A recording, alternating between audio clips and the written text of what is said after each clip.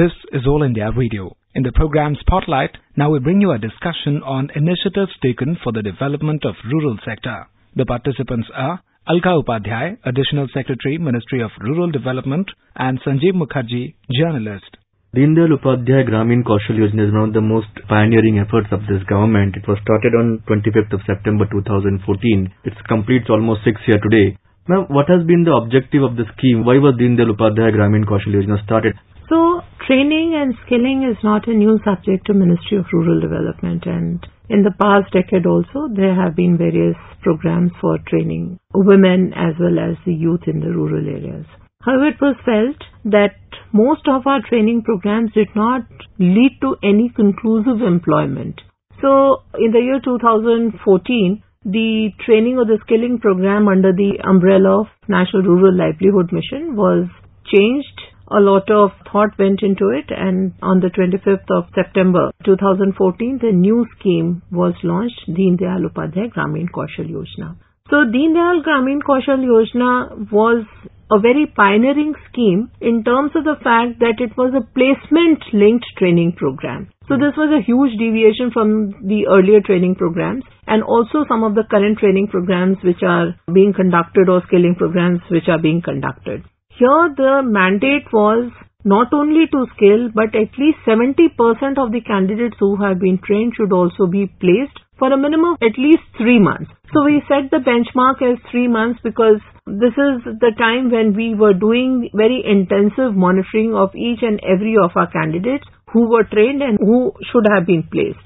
So Dindayal Upadhyay Gramin Kaushal Yojana brought in this newness in the entire skilling paradigm. We target 15 to 35 years age group of youth in the rural areas who are looking to jobs or wage employment mostly in the formal sector. The scheme, as it was launched in the year 2014, also saw a lot of changes coming in the entire skilling paradigm in the country, where the National Skill Quality Framework was introduced, which standardized the courses, which standardized the number of hours required for a certain level of courses, and also a common cost norm was introduced wherein per hour cost was pre-decided.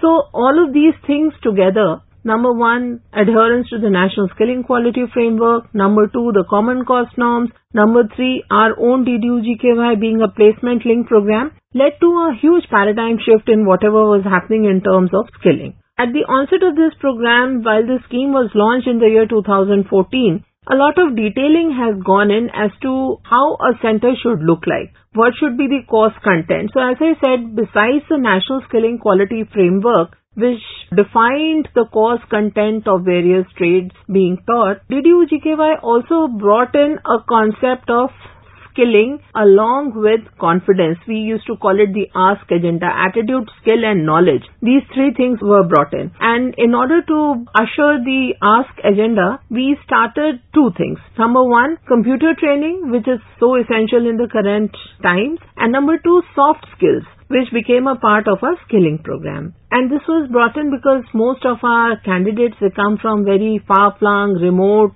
rural areas who found it difficult not only to adjust in the urban areas but also to adjust within their own peer group, with their seniors and in their workplace. So this was brought in to develop the confidence which is required to meet people, to work with different kinds of people and also to negotiate for themselves a good wage rate and good working conditions. One thing which most people will like to know is what has been the progress of the scheme so far in the last 6 years? There have been, I would say, very tiny steps taken in the initial years where we were formulating the scheme, we were formulating the guidelines and the standard operating procedures. So if you look at a DDU-GKY center anywhere in the country, you will find distinct branding. You will find that our classrooms will accommodate just about 35 students. There will be a state-of-art domain lab. There will be a state-of-art computer lab. So a lot of detailing and designing went into how the program is to be executed and implemented in the states. We used to earlier run this program centrally, then we said no, this should be a part of the state action plan. So the program was transferred totally to the state.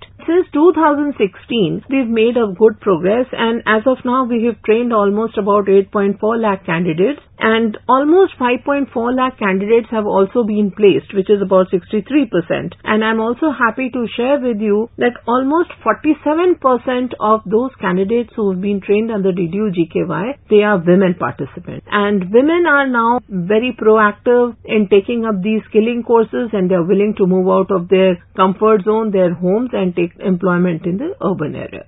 Ma'am, if I'm a rural youth, how can I enroll into DDU-GKY, and what are the process of enrolling? So, as the scheme was designed, it was supposed to be a mobilization through the community. So, as you know, in our National Rural Livelihood Mission program, we have these community resource persons. And also within the panchayats, we have the Gram Rozgar Sahayaks or the panchayat sachivs. So it was envisaged that these people will be mobilizing the youth, and there would be a register that would be maintained. There would be a saturation model wherein all the youth of a particular village would first be touched upon, taken to the training center, and they would be skilled first. While this has been the practice till now, but we also introduced something called the Kaushal Panji. It's a mobile app which is available in the Google Store, and the candidates can automatically come to know about what are the DDU-GKY centers, how many centers are close to where they are living, what are the trades being offered. They can choose the trades of their choice, and they can choose the PIAs of their choice where these trades are being offered. So, as of date, we have roughly about 14 to 15 lakh candidates who have been registered on the Kaushal Panji. Well, registering is one thing. This data is now made available to the PIAs or the project implementing agencies, who are also able to see as to who are the candidates who are available in a particular area. So we assign districts to the PIAs where they have to go and work. With the help of Kaushal Panji, they are able to find out who are the candidates who are interested in taking the training, and they are then contacted and brought into the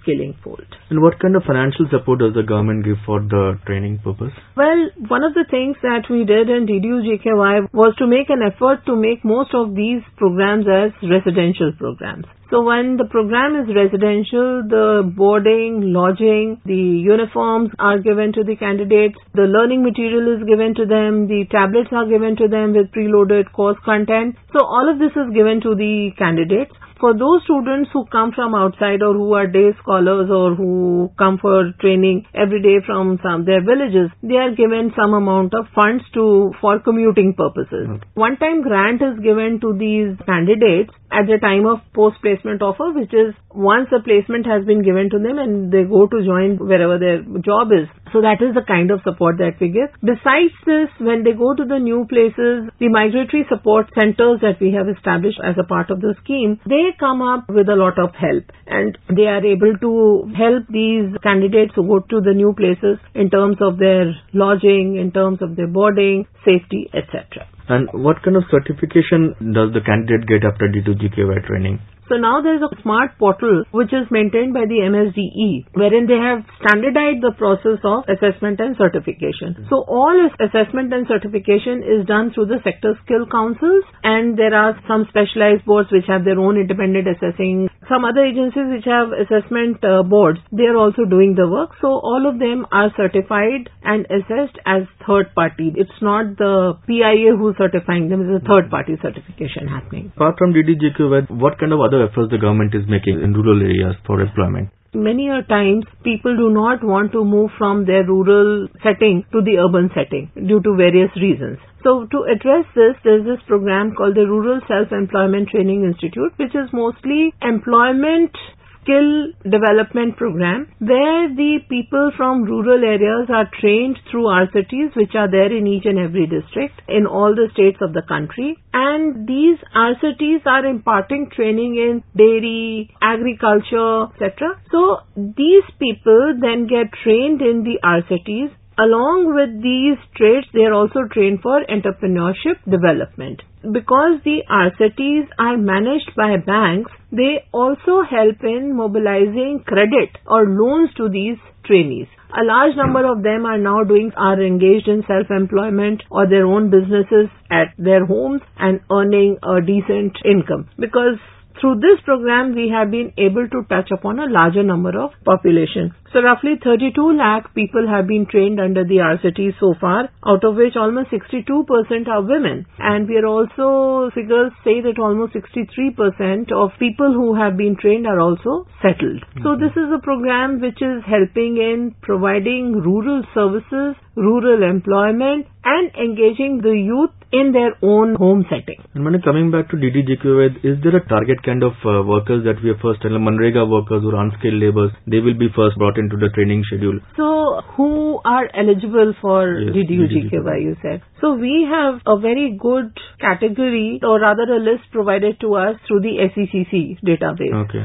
So, people who are in the 1 to 7 deprivation, they should automatically be brought into the fold of DDGQA. So, anybody who aspires for skilling from the SECC list, they are given priority. Number 2, Manrega workers who have completed 100 days. We had a program called the Pro Life. Even they are coming. We have a special program for the physically disabled candidates also. So special program is being run for them as well. We are also addressing special projects in the coastal areas also. So all these are efforts are being made where the SECC list, where the Manrega workers, members of the self-help groups, they can all enroll into the DDGQA program. And going forward, ma'am, what is the other plans with DDGQA to make it expanded, to make it more open new centers? So currently we have about more than 1,200 centers across the country. We are working, in fact, in 2 directions. Number 1, to have a robust database of our skilled candidates, have MOUs with various industries who can see the database, who can assess what is the number available in various trades, so that they can come and pick up these children for employment into their industries. Secondly, we are also looking at fostering or strengthening the industrial internship program, wherein the industry trains people according to their own needs and they will then be employed in the industry itself. The third thing that we are doing is, while a lot of training is happening across some of the favored sectors, we are also trying to create employment, create opportunities for employment in some of the niche sectors. Because as more and more computerization is going to happen, the nature of jobs are going to change. So people in the ITS sector, people who can do tally and accounting together. So we're trying to modify the spread of our courses and bring them into the fold of those trades which will have future relevance. And DDGQA being one of the main programs for rural skilling, and you said, right, you are also skilling the rural, means providing on-farm training programs. How do you see the scenario evolving in rural? Do we now move from farm to non-farm jobs more in the rural areas? So, I would say it is augmentation of farm livelihood and also moving into the non-farm sector as well. So, dairying, poultry, goatry, these are some of the activities which gives daily cash income to the farmers. It's a big support to them. Yes.